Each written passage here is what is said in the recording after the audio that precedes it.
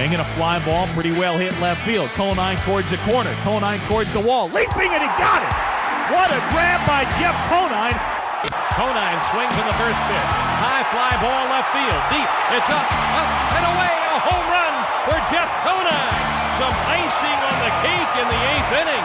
Right field. There's a ball hit by Jeff Conine. Past the diving Eric Karros into right field. Here as they start the bottom of the 8th inning off with Jeff Conine, who just ought to retire. He's 4 for 4 today. Just forget it. Just retire. He's in the Marlins Hall of Fame.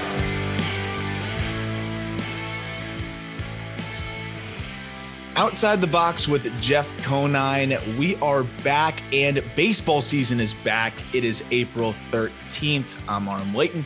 He is Jeff Conine, of course. And I mean, man, you've got a lot going on, Niner. You're in college baseball right now, but big league ball is back. And I'm very excited to talk to you about your opening day memories because, man, I didn't know if we were going to get an opening day this year.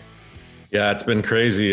First of all, thanks for having me on again. Nice to be back. I have been super busy. You know, got a real job now with real responsibilities, which is something I'm not really used to. But yeah, it was very happy to see that MLB worked out their labor issues and got back on the field and without much of a delay, which is good. You know, abbreviated spring training, which as a player, I was very appreciative of when I had my abbreviated spring training in '95. I thought it was one of the best spring trainings ever. Just because 6 weeks is too long for us as position players. You know, you basically come to spring training in shape nowadays. You've been working out all off season and you just want to kind of get some game time in. And, you know, it's 30 games in spring training, which is way too many. And I think that spring we had 3.5 weeks to get ready. And I had one of my best years ever because, you know, you walk into the season, you're fresh, you're ready to go. And I think that that's something they should look at, which will never happen. But I like the abbreviated spring training as a player. Would you say that's a general belief? I mean, I know players are so different, but if you could take a census, would you say most players felt that way? Because I did notice an overwhelming trend was in every interview. They're like, oh, do you feel like you got enough at-bats? They would ask a player, or do you feel like you got enough innings? I could understand from a pitcher, you know, wanting to get a few more starts under your belt, but for a hitter, what, you need 20 ABs, 30 ABs, and you feel good? Or like, yeah, what do you think the general 30, consensus?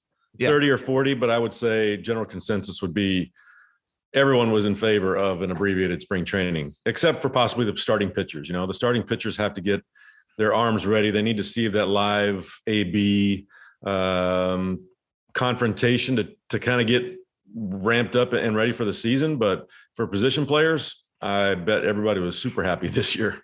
Well, speaking of pitchers, we're going to talk about building the best arsenal from guys you faced. I've been really excited about this because I'm just excited to see who you're going to pull out with each pitch. I think it's a really cool example to be able to show some of the most difficult pitches you had to face and go back down memory lane on some of these tough pitchers that had really unique stuff.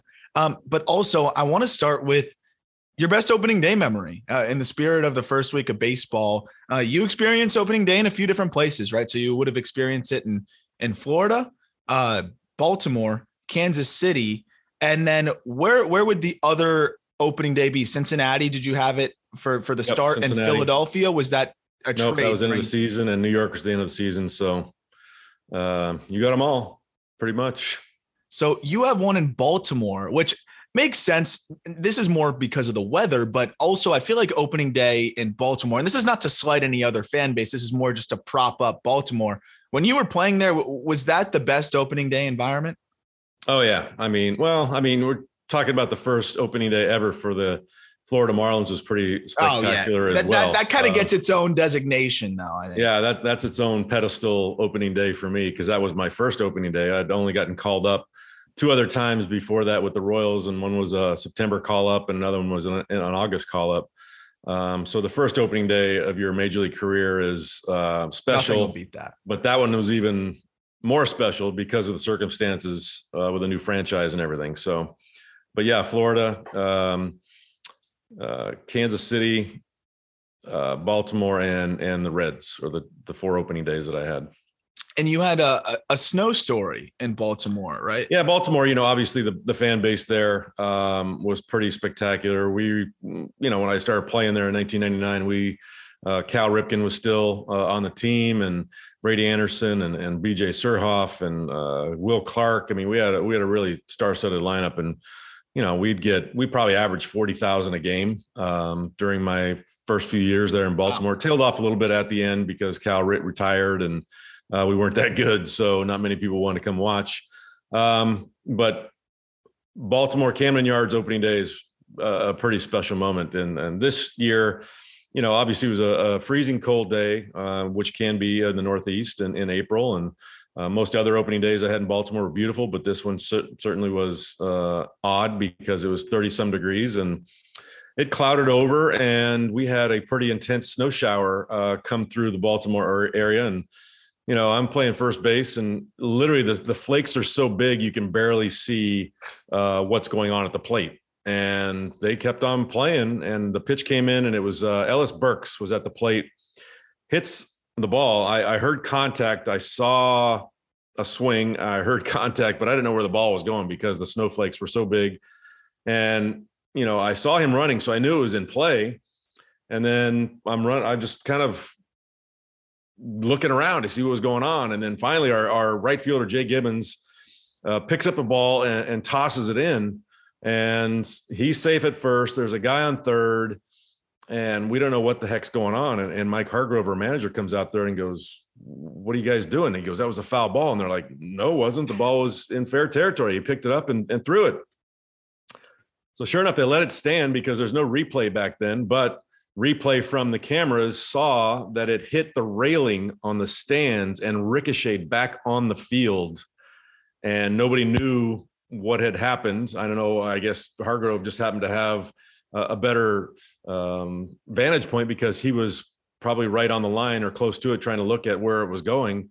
But the umpires, they probably lost it too on the field. So it ricocheted off the railing, ricochets back in bounds. Jay Gibbons picks it up and throws it in, and he got credited with a single. And then right after that, we went into like about a 45-minute snow delay in Baltimore. So this is the crazy thing, because I've been reading a book about the old times in baseball and then the dead ball era, and how players used to, there was only one umpire. They would cut third base. Like they would run on the infield grass to cut third if the umpire was looking at a ball in the outfield, or a fielder's choice back then was a hit still. So I always think about it, and I'm like, how many hits or different plays shook out so much differently because of the rules? But then even on a more modern angle, I mean, like this wasn't that long ago, and because of no replay, how many plays do you think were altered, or like how many more hits or not hits or whatever through your playing days? How often do you think that happened without replay, where something was just objectively wrong and it's in the history books forever? Well, I like the human factor in umpiring and making calls. And hey, like I said, they're all humans, and we're going to make mistakes once in a while. And I really can't, other than that one, there aren't too many plays that really stand out that were like just horrible, bad calls that changed the course of a game. Famously, we saw the one that messed up in the playoffs that kind of, I think, spurred replay to be a reality, is that I think it was Angels. Do you remember the call that was botched, that was obviously wrong because the network showed it over and over again, but there was no replay then. And that's what kind of said, hey, we got to get this right, especially in the playoffs. But I can't really remember that many, these guys are pretty good at what they do. And how hard is it to play in the snow? Because I remember last year, a really cool moment was Miguel Cabrera hitting that home run through the snow oppo to start the season off, who, by the way, is swinging it well through the first few games, only 10 hits away from 3,000, which will be pretty darn cool. But I think about playing in the snow. I grew up in South Florida, as you know. Your son and I played in nothing but warmth. So I know Griff experienced a little bit when he went to Lansing and some other areas, Vancouver, of course, depending on the time of year, it was a little bit colder. I never really played below 60 degrees until I played club baseball at Syracuse, and I couldn't even swing the bat. It was so cold. I was wearing a hoodie. I felt like I was swinging a 20-pound bat. Was it difficult for you to play in the cold? And is it a little bit of a difference trying to catch up to that velocity? I feel like it's got to be advantage pitcher. Oh, absolutely. I hated playing in the cold. For one, you got to put on so many layers that your body feels restricted. You can barely move. In 1997, we opened up in Cleveland, or we had the Cubs opener. We opened up with them at home. Then we went to their place for the opener, April, I don't know, whatever it was, 15th or something like that. And game time temp was 23 degrees with a 0 degree wind chill factor. And it's by far, at that time, it was the coldest game ever played at Wrigley. I don't know if that record still stands, but Alex Fernandez had a one hitter and we won the ball game 1-0 because basically nobody wanted to touch the ball. And the only hit was a seeing eye single that got through the middle, the famously long grass at Wrigley. I don't even know how it got through the infield because it's probably like crunching through the ice of this grass that was 2 inches long, 3 inches long, but it just barely made it through. Seeing eye single up the middle, and that was the only hit of the game for the Chicago Cubs. Yeah, I can't imagine one getting jammed, two catching one in the palm. It's over. And especially if you're someone that can run it in on the hands of guys, they're just not going to swing. No. That's like my worst nightmare. But that was probably part of the positive of ending up in Florida, knowing that you're pretty much when you're at home perpetually playing in warm weather. And I'm excited to talk to you about hanging up the banners. So we're going to get into the Arsenal in a second, but I want to talk about the banners because the Marlins just put out a video of you getting up on what would that be, like a cherry pick? What do you call that? Like basically a cherry picker, a lift or a lift, cherry picker. You're way up there. It was way up there. The old banners, which by the way, I mean, you were with the organization when they hung up those banners. Why were they so small? That's a pretty big accomplishment. Did you ever say anything about that? Well, a lot of times teams will put up flags for their world championships, and we're in dome, so there's no wind. So if we put up a flag, it's just laying dead and you'd never see it. So they put up these metal little pennant looking things that I agree. It could have been much larger in scale because of, it was a world championship, but those were what they put up in left field to kind of simulate flags blowing in the wind is what the idea was. But yeah, it's this year is the 25th anniversary of the 1997 World Series team, and they're putting together an event on a weekend, which unfortunately I'm traveling with FIU that weekend up to UAB, so I won't be in town. And they wanted to, get me involved somehow, and they put up these big new banners, which are huge. Yeah, the video is awesome. And they said, hey, would you be willing to come to the ballpark one day and do this? And I'm like, absolutely. So we did that on Monday, and it was a lot of fun.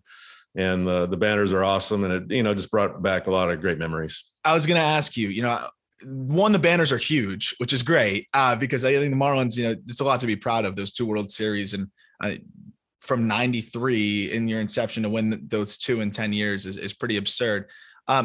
What was the feeling like getting up there and being able to, wear the teal again and hang that up? And I know it's not the stadium you won it in, but it was a stadium that, you still spent a lot of time in. And then I feel like just seeing the teal, seeing 03, like 97 and 03 have to have like almost a magical number to you, right? Where, those are the 2 years where you win it. How many times have you said 2003? How many times have you said 1997? Not to mention your son was also born in 1997. So it just seems like an all around good year. What did it feel like to kind of just stare those years in the face, see world champions, and kind of feel that reminder again? Well, for one, it's hard to believe it's been 25 years since that World Series title. But two, yeah, every time that, you get to see something like that, you just have flashbacks to the reason why we put on a uniform is to win a World Series championship, and to see those banners up there and they have, the photos or the images of the World Series trophies and the logos, the actual World Series logos that they use for those years were on those banners. And, just to realize how lucky I was to be part of something so special, because not many people get to put on a ring on their finger and say they were world champion. Not at all. And especially to do it twice is pretty special. And last thing on this is, how long ago did this kind of come about? When did the Marlins approach you about this opportunity to be able to, be a part of this and have that video now, which is awesome to hang those banners up? Yeah, I guess about a month ago, they contacted me and said, we know you're not going to be able to come to the celebration in mid-May. And, would you be willing to come to the stadium and do something else? They didn't even really know at the time what it was going to be. That was the initial contact. But I said, sure, I'll come do something. And then they approached me with, the new banners and me kind of finishing them off on the installation and unveiling them on opening day. And I thought that was a pretty cool idea. So not scared of heights at all? I wouldn't say at all, but no, I felt good. And Sebastian, my Lyft driver was pretty convincing, and I had a harness on. So I figured if anything went wrong, I'd just be dangling up there. I'd still be safe. Could you imagine that? Because they have the video, they had the cameras fired up. So that video would have got out. Instead, we got the nice thumbs up as you unveiled it, which is you can see on the Miami Marlins social media. But let's get into this arsenal, because I have no idea what pitches you're going to bring out here. If a couple pitches that I'm thinking of don't make the cut, I definitely want to ask you about those at the end. And if you have any honorable mention pitches, feel free to throw those in there. But I guess let's just start with it. How many pitches is this arsenal that we're building? I didn't even think about that, because we could technically we could put a knuckleball in there. We could put a few other things in there. How many pitches are you going with here? I came up with probably, a couple from the left side, a couple from the right side. I did have some hives break out when I started thinking about knuckleball and Tim Wakefield, because that's my career lowest batting average against is Mr. Wakefield. So I got to throw that one in for just because, he's the one that gave me the most trouble in my entire career. So we'll lead off with that one. Tim Wakefield's knuckleball, for some reason, gave me fits. There are other knuckleballers that I faced in the past that I did pretty well against. Tom Candiotti and Sparks, was that his name, from Detroit? There's some other guys that didn't really phase me, and I had decent success, but for some reason, Wakefield just gave me nightmares. What is there something that you can really put into words about what made that knuckleball tougher? Was it just even more unpredictable? Like, what is the difference between a really good knuckleball and a pretty good knuckleball? Well, I think the thing with Wakefield too is he changed speeds a lot with it. Like, he'd throw you a 63 mile an hour knuckleball and then throw a 72 mile an hour knuckleball. And it's almost like fastball changeup when you see you're used to so slow. And then you see one 8 miles an hour faster. You're like, it kind of surprises you. And then every once in a while he'd toss in an 82 mile an hour fastball, when he's behind the count, or even 0-2, and guys would be just frozen because it looked like 100. I was going to say, it probably looked like gas from there. Yeah. I mean, the guy could pitch. He pitched with a knuckleball rather than just throwing the knuckleball the same thing every time and relying on that movement to really, which was moving all over the place. He relied on changing speeds as well, which really kept hitters off balance. So fastball, speaking of, what was the best fastball you faced in your career in terms of just the most difficult to hit? Because I think a common misconception, and we see it really big in today's game, of course, velo reigns supreme, but even more so, we see fastballs that are harder to hit with a certain profile. And back then we didn't have, the spin rates and the induced vertical break and any of that, but guys were still naturally doing that. We just didn't really know what to call it or how to quantify it. There's certain fastballs that just look harder and stay on a line more than other fastballs. And I'm curious, is this more of a velo guy, more of a deception and profile guy, or a little bit of both? Just maybe the most devastating fastball ever to be thrown, and it's Mariano Rivera. I mean, we're talking about a guy that, basically built an entire career around one pitch. And there's nobody in the history of pitching that has done that as successfully as he has. And, I think I've told you this story before, but, when the first time I faced him, guys are saying, I said, what does he got? What does he got? And they go, yeah, he throws a cutter. I'm like, all right, what else? He goes, no, that's it. He throws a cutter. I'm like, that's it. One pitch. That's all I have to look for. And, I got to Yankee Stadium, and just the ease of the delivery. And then after seeing the first one, I step out and I realized it's not a cutter. It was basically a 95 mile an hour slider. So he's throwing 95 with ease with that kind of break. And you realize that's why he only needs one pitch, because it was insane. It's crazy. And I'd love to see, I don't know, I'm sure we could probably find it somewhere. Someone quantified how many bats he broke, how many forests he's just devastated because You of could how have built many houses with all the wood that he chopped down. I think that was one of the gifts, right? Someone gave him one of the teams gave him on his farewell tour, a rocking chair made of broken bats. I thought that was just awesome. Was there a four-seamer that ever stood out to you? Because obviously the cut fastballs, that's the most devastating by far with Mariano. Was there ever a four-seamer that had just some type of profile that was just so tough to hit? You know what? I loved four seamers. I didn't care really how hard anybody threw. I thought eventually I was going to catch up to one of them because I like seeing that velo, especially the guys think they could throw it by you. I remember Bartolo Colon early in his career was a 98 mile an hour guy that you could tell when he was going to go with his max effort pitch, and it was always a four seamer. And I didn't really mind facing that at all. But later on in his career, when he became a pitcher and started sinking it at 94, I thought he became much more difficult to face. But before then, four seamers never really bothered me. So I didn't even put a four seamer on my list. Interesting. That is really interesting.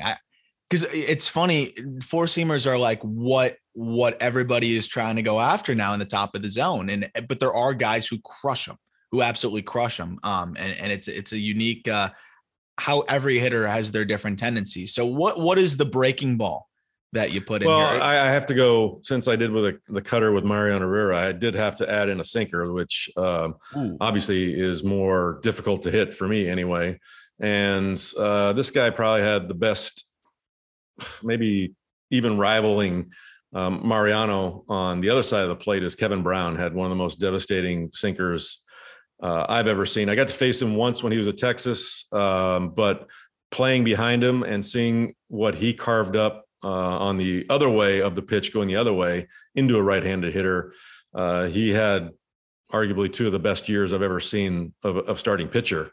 One year we couldn't score any runs for him. I think he was 16-10 with a 1.7 ERA for the entire season.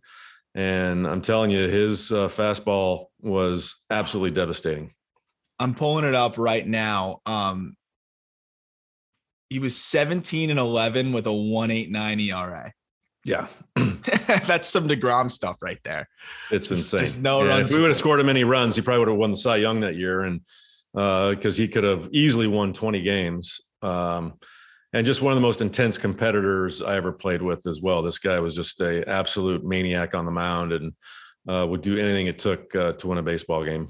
Well, I feel like you got to almost be that kind of maniac to pitch a no-hitter the way he did. And he was someone that got a ton of ground balls, right? And what makes the sinker more devastating? Is it the amount of break or how late the break is on it? Because it's that late drop, right, that kind of either dives in on your hands if you're a righty or in on under the barrel. Is that what really makes it so difficult? Yeah, it's the depth on it. You know, I didn't mind a fastball that ran in that stayed in the same plane. You know, you could time that up pretty well. And yeah, you got to get the bat head out a little bit sooner. But if you add, exceptional depth to that pitch, now you're talking about two planes you have to worry about and trying to connect something that's not even there yet.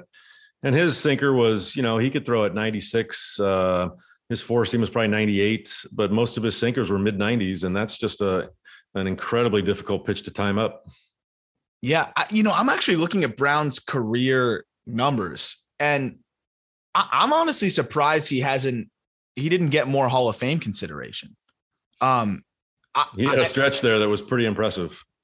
I mean, I look at like what he did. 211 wins back then, I guess, wasn't as big of a deal. If Kevin Brown just finished his career now, I think it'd be a totally different lens. Because I look at a Mike Mussina, who was phenomenal. But I think it's pretty interesting. I think Kevin Brown's right there with him. Again, it's amazing. We talk about it, and that's like the theme of this podcast is I know all these guys. I knew they were great, but you don't realize how great they are until sometimes you lead me back. I revisit, I look at these numbers. I'm like, damn, this guy's borderline Hall of Famer. Or at least really deserves a lot of consideration there. So Kevin Brown sinker. Now do we go to slider / curveball? And do you have two? Yeah, we can do a slider. There's a couple of them that were decent. One of the hardest to hit for me and one of the sharpest breaking was John Smoltz. Had just an absolute devastating wipeout slider. Not only and that he only used it basically when he was a starter. He went more fastball split when he was the closer. Really? Yeah, but for when he was a starter, man, it was fastball slider. He didn't even come up with a split yet, and it was just the late break on it and how hard he threw it. You just didn't. It looked straight for the longest time, and then all of a sudden, it just took a left turn, like you wouldn't believe. It was just a very sharp, and deep break on it. So I'm giving him the nod for one of the best breaking balls I ever faced. Honorable mention, I would say, curveball wise, Barry Zito had one of the best curveballs you're ever going to see. This thing was 12-6, like a legitimate 12-6 that had just a massive amount of break. I mean, you give up on it because it's at your letters, and they would drop in for a strike often, which it was crazy. It was a crazy pitch. I think we can go slider curve. That's a thing. Guys throw slider curve now. I mean, especially if it's 12-6 horizontal breaking slider. So I that's a specific one. That was one of mine that I had in my back pocket in case you didn't go to Barry Zito. So I would love to hear you talk a little bit more about Zito. That curveball was more in the low 70s. It was not hard at all. And, fastball, he liked to live up in the zone with the fastball. It was pretty straight. So he got a lot of fly ball outs with that fastball up in the zone. Then he'd come in with that curveball, which is almost in the same plane as that high fastball. And then, even though it was so much slower, the break on it was just sick. I don't know if you could pull up video of what it looks like from a TV camera, but it looks like it breaks 5 feet. Obviously, it doesn't break that much, but it broke a lot. And what was the difficulty? Was it just, okay, you see the pitch and trying to predict where it's going to finish and it ends up breaking more than that? Or registering that it's not the fastball up in the zone? Oh crap, it's the curveball and it's too late to adjust because your body's gone. Like what was the challenge? What made the pitch so good? I think because as it entered the strike zone, the downward tilt was so severe that it was hard to hit. You almost had to hit up on it to meet it because it was coming down so hard. So you're almost like popping up or rolling over. Yeah. It was just a hard pitch to, one, predict where it was going to end up, but two, to make solid contact because of the down angle was so sharp. And talk about a guy that at his peak was as good as anybody we've seen in the modern era. Like those couple seasons that he had where he won the Cy Young. I mean, he was as good as anybody. Health, some elbow issues kind of crept in and shortened things up for him, but he was incredibly dominant. One last thing on Smoltz before we move on to the next pitch. What makes the slider so difficult? Is it the way that they're able to mask the spin? Is it the late break? Is it the amount of horizontal break? Is it case by case? Like what was it that really made Smoltz so difficult? Well, all the above, obviously, but I think the main and most important thing is the deception. Like he made it look like a fastball out of his hand because it wasn't really, it was a hard slider. I'm going to say it's probably 86, 87 where he threw 95. So it's not terribly different. There wasn't a huge differential in speed. So when it came out of his hand, you had to be ready for the fastball, and his looked like a fastball out of his hand. And then all of a sudden, midway, this thing just breaks so hard and so sharp with depth, and that obviously if it's a Frisbee slider that kind of goes across the zone, horizontally, that's not that difficult to pitch to hit, but it's had depth as well. So that's what made it really hard. I'd venture to say, I have no way to fact check this, but I'd venture to say John Smoltz is the only pitcher to lead the league in saves and lead the league in wins. I would be shocked if somebody else has done that. He's got records for most wins and most saves in a career, obviously. I don't think it's close. 55 saves one year as a 35-year-old with the Braves in 2002.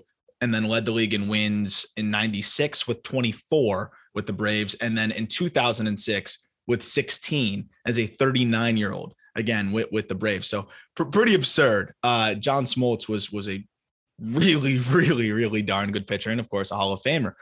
This is one I'm really excited about because I guess you could go with the Smoltz splitter here. Who's changeup? Trevor Hoffman. Trevor Hoffman it's the most devastating changeup, like what Mariano did with his cutter, Trevor did with his changeup.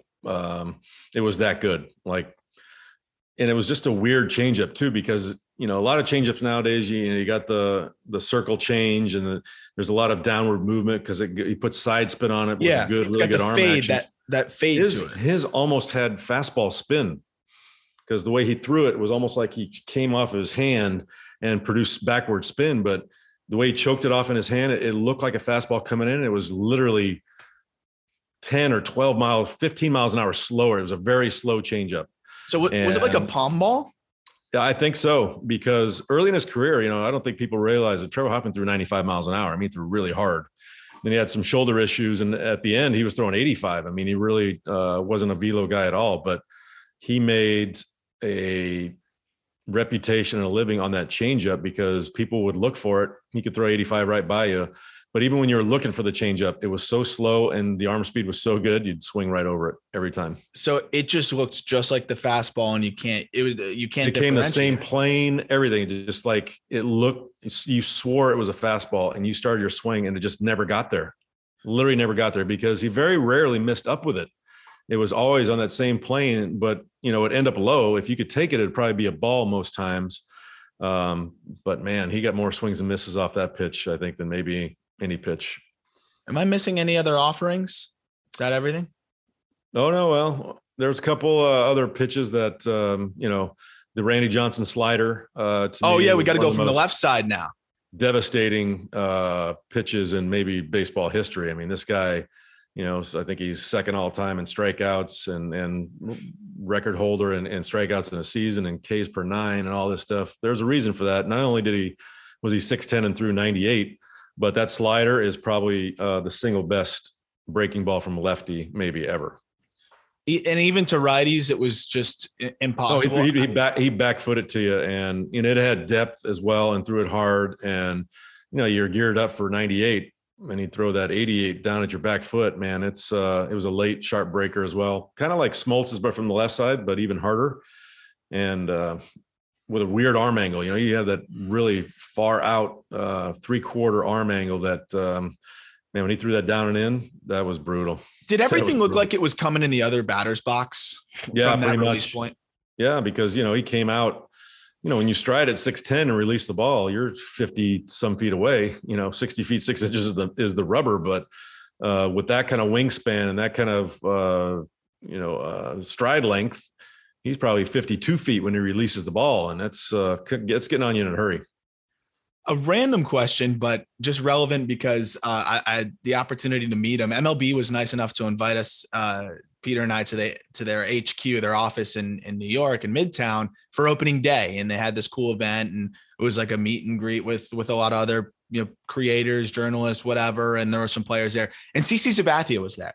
And he is a huge dude, but also in great shape, like slimmed down, has been really proud of. Crazy shape right now. His kid plays in some of these travel teams that we scouted during the off season for FIU. And I saw him and I'm like, holy cow, man. He looks slimmed like down, and he's jacked right now. He is in crazy shape and good for him. And I the first thing I said to him was I just appreciated the story that he shared about his battle with alcohol and while he was playing. And that was an HBO documentary that I thought was really, really well done.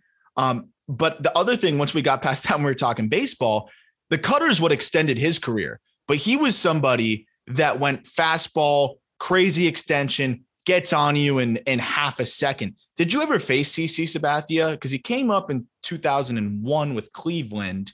Yeah, he gave up. I'm the first home run he ever gave up. No way. I believe, yeah. That's hilarious. See, I had no idea. People be like, "Oh, Aram just teed Niner up for that one." Like, no, I had no clue. Yeah. We basically he gave a tell on his changeup. Back then he threw really hard, upper 90s, which in 2001 was rare that anybody, especially lefty, would throw that hard. And he had a tell on his changeup that, I don't know if it was, he came set a little higher than he did on his fastball. So we got that pretty early, and I could just spit on the changeup and wait for a fastball. And then the first time I did it, my teammates were kind of mad. They're like, dude, at least act like you're fooled and try to do a check swing or something. Cause I just statute a really good changeup.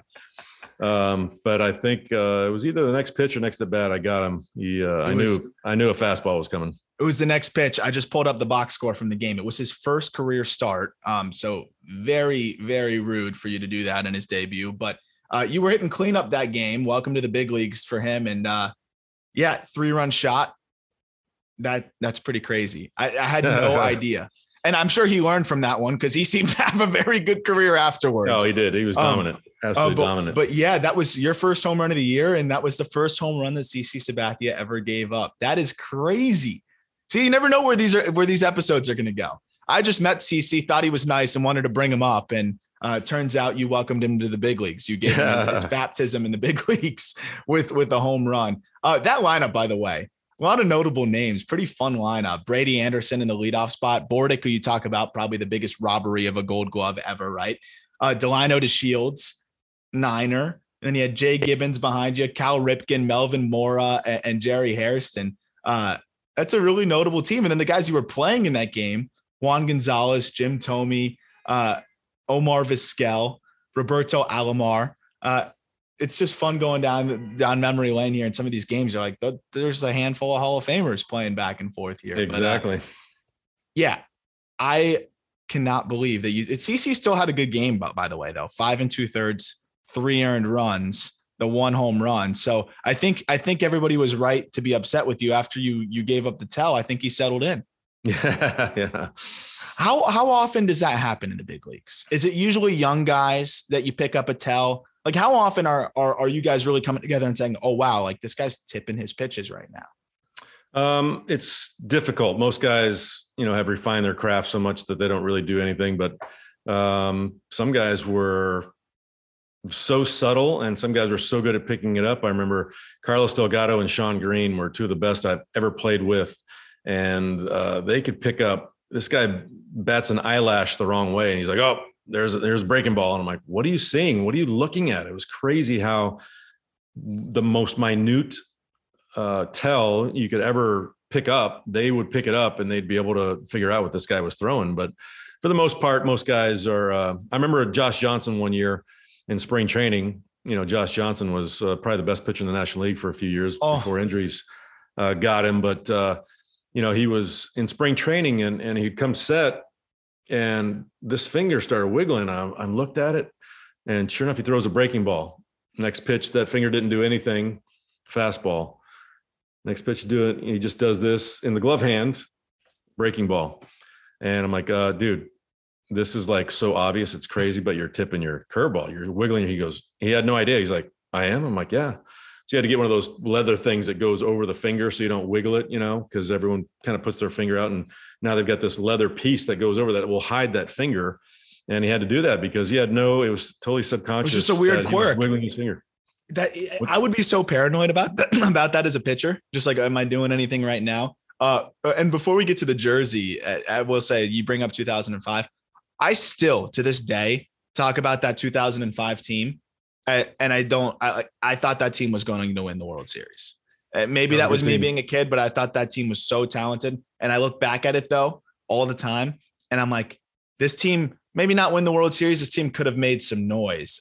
And I'm going to go through the lineup real quick because I think we've talked about it a little bit in the past, but this was a recent topic I brought up because this was the first team that I really watched the whole season, really like fell in love with baseball because 2003, we were just really young. This team was a blast. Paul LaDuca catching, Delgado as the first baseman, Luis Castillo at second, Alex Gonzalez at short, Mike Lowell at third, Miggy in left, Pierre in center, who was my favorite player growing up. I always wanted to just smack the ball over the yard and bunt and do all the things JP did. Juan Encarnacion in right. And then you were like, it has you as utility, but you had 131 games played and 384 plate appearances and hit 304. So it was just a team that was just so deep in that regard too. And then also having Damian Easley, a guy off the bench that was phenomenal and could play all over. And then the pitching was great. D-Train gave you 22 wins that year. AJ Burnett was solid. Josh Beckett was solid. It tailed off a little bit, but Jason Vargas was good as a rookie in limited action. And Brian Mueller anchored the back of the rotation. And then your guy, Todd Jones, who I know you have like some funny stories with, by all accounts, an awesome guy. was nasty in the back end of the bullpen, but I think the rest of the bullpen was a little bit shaky. Was that what did the Marlins in? Like, that team was insane. Yeah, we had a great team, really good team. And I had shoulder surgery that off season. And that's why I had limited at bats. I didn't start the season on time. I didn't make the opening day, lineup because I was having issues with that. But it was a great team, and we were in it very late. We went to Houston in September, and we were battling them for the wild card. And we faced Clemens, as a matter of fact, 2 years post supposed retirement. Which one? And we scored 3 or 4 in the first inning. We thought we had them. They came back and beat us that game. And I think that kind of took the wind out of our sails because we only had 2 weeks to go. And I think we were down by 1 game maybe in the wild card. And this was a pivotal series for us to leapfrog them and go into the wild card lead. And I don't know, we lost 2 out of 3 or we got swept or something like that. And just kind of never recovered from that. 83-79 finish. One of the few over 500 finishes the Marlins have had really since the World Series title. And only they have not finished over 500 besides the 2020 season, I believe, since 2009.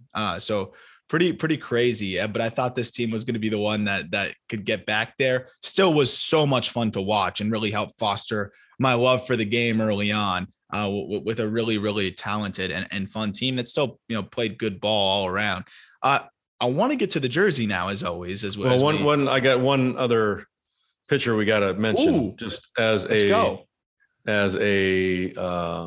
total Arsenal type guy. Greg Maddux was the most. I was going to say one pitcher's command, right? It would be his. Just the most ridiculous way to manipulate a baseball and make it move in ways I don't think we've ever seen since. Or before that, it was like the fastball moved in these incredulous ways. I mean, I'm sure you've seen some of these things they post on Twitter and the Greg Maddux front hip fastball to a lefty and the way the curveball and changeup. I mean, this guy was a magician out there, and the way that he could make any pitch move. He had 5 different fastballs. He could cut it, he could sink it, he could ride it. I mean, this guy was literally a magician and one of the best pitchers, or maybe the best pitcher, that threw sub 90 ever. And if it's 5 pitches or 5 different versions of the fastball going in 5 different directions, how the hell do you game plan for that? You just wait as long as you can to see if you can recognize where it's going to be, and you try to put it in play. And I had actually had some success off of him. I think I hit over 300 off Greg Maddux, but it was there was no damage going on with Greg Maddux. I was getting singles mainly, and it was survival. It was survival when you faced him because, like you said, you never know what direction it's coming from, where's it going to break. He had a curveball, he had a slider, he had a sinker, he had a 4-seamer. The changeup was devastating. I mean, he could do anything he wanted to with a baseball. So it's to round out the arsenal, it's Greg Maddux's command that we're putting up there. Yeah, absolutely pinpoint. And with any pitch, didn't matter what pitch it was. Any notable omissions, honorable mentions before we get to the jersey? I will say probably the most devastating single pitch, just based on the reactions of major league hitters, was Brian Harvey's split finger. He was with the original team. I faced him when he was with the Angels. Straight over the top guy, threw 95, but he had a split finger that he threw from straight over the top, just like his fastball, that dove out of the zone. It just never made it to the plate. And guys would swing at that pitch every single time. It was crazy how many swings and misses on balls he would get from that single pitch. And I think, that year we won 64 games and he saved 46 of them, which is the highest percentage of saves of a team's wins in the history of the game. I think that still stands. But just the single most, he could embarrass hitters more than any other single pitch that I ever saw. He finished 14th in MVP voting that year because on a 64-98 win team as a closer. And finished 8th in Cy Young voting. It's pretty awesome. So what was it? Injuries that kind of cut him short? Yep. He got injured that next year and never really came back to the form he was before. It's purely speculative, but I feel like splitters just have to have a different level of stress on your elbow. And there's been theories on it. No one's really been able to corroborate that. But I feel like you just see this nosedive with a lot of guys with splitters. And I almost play around with my hand and I feel that, and you can almost feel your elbow tense up a little bit. It's the nastiest pitch, but I think there's a reason why not everybody throws it. It seems like it's a lot of strain there. Would you feel it was that in way? vogue there for a while. Mike Scott with the Astros made it famous. Was it Craig, the pitching coach for San Francisco, taught him that splitter. Yep. And everyone got in the splitter. All of a sudden, everyone's throwing splitters. And I didn't like it because it was a devastating pitch, but I'm glad there was some negatives to it because nobody, after probably 5 or 6 year stretch, people stopped throwing it because I think it was really hard on their elbow. Well, that's what makes Ohtani so good now too, is we're seeing some of these players, especially those that come from Japan, come and bring that splits over there. Yeah. Bring that splitter back over. And it's devastating. Hideo Nomo had a devastating split. He threw that split and he no-hit us in Baltimore one time. So I was on the receiving end of that thing quite a bit. It's one of those where when that pitch is on, you almost know it's going to be hard to get a hit, right? Like you can almost tell. I feel like when a splitter guy is on, it's going to be a problem. But the thing is, sometimes those pitches aren't working, and those guys get blown up sometimes. And you see it with Tanaka when he was here. If you get it elevated and there's not much movement on it, it's like a hanging changeup, but harder than a changeup. It's only 3-4 miles an hour off a fastball, and when it's elevated and it's got a little movement, it's going to get crushed. So let's get to the jersey to wrap up here. It's D-backs. I can tell. Tis. That's one of my favorite jerseys, by the way. It's so again, for those watching on YouTube, you can see it. Obviously, if you are listening, it's was that their home jersey with was it like purple pinstripes?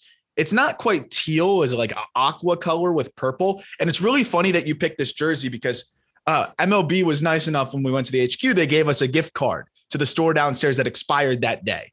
So we're like, all right, we're going downstairs. So I'm going and I'm looking at hats, and that logo stood out to me. And I was like, this is a really cool logo. It's a shame the D-backs are going to lose 100 games because this is a really cool logo. This team has cool stuff. And here you are picking that same jersey.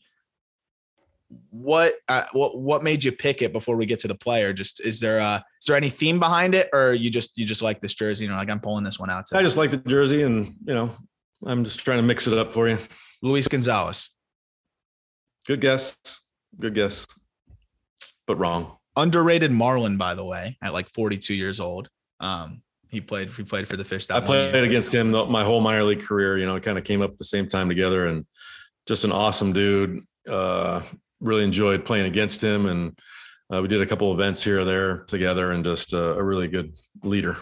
Talk about big time juice. 57 bombs in 2001. Ball flies in Arizona, but I mean, he also hit 325 that season. And this is the craziest thing: 325, 429, 688 slash line that year. Finished third in MVP voting in 2001. Crazy. It's like, what did you have to do back then to win an MVP? It's crazy. Well, Bonds hit 73 that year, so that doesn't help. Position. Pitcher. Oh, Randy Johnson. Johnson. Yeah. This is a layup. Overthought that one. That was a layup. Ooh, that is an insane jersey. I feel like I say that every time, but that is an insane jersey. So Randy in those colors, what is it? The name blue and then the number is purple on the back. Let me see again. The name is blue, number is purple. What are your honest thoughts on that jersey before we get a little bit more into Randy? Cool. Super cool jersey. I love these uniforms. I think I don't know with you sometimes because you're old school. So you probably hate these City Connect jerseys, I assume. The what? Have you seen the City Connect jerseys that the teams have been? Oh, you don't want to see those. We'll save that. We'll save that for next episode. You're going to hate them. They're ridiculous. The Astros just pulled out these Space City jerseys. It's a whole different topic. But anyways, we talked a little bit about Randy, but we didn't get too deep into it. And I assume that's because you knew you had this on the back burner here.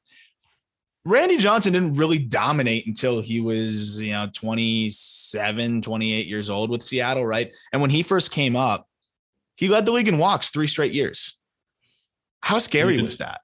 Very scary. He did not know where it was going. One of my first starts in the big leagues was because of Randy Johnson, because George Brett had Randy Johnson-itis that day.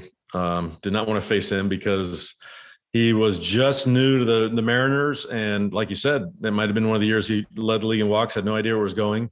And, he threw 100. So that was a scary at bat for a rookie, getting in the box, facing that guy.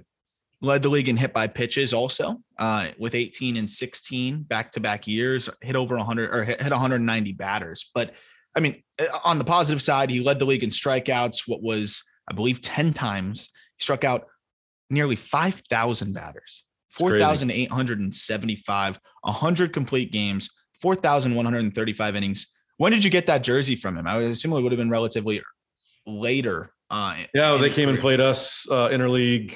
No, not interleague. They played us late. I was probably between 03 and 05 when the Diamondbacks came to town, and I asked him if he'd sign it, and he did.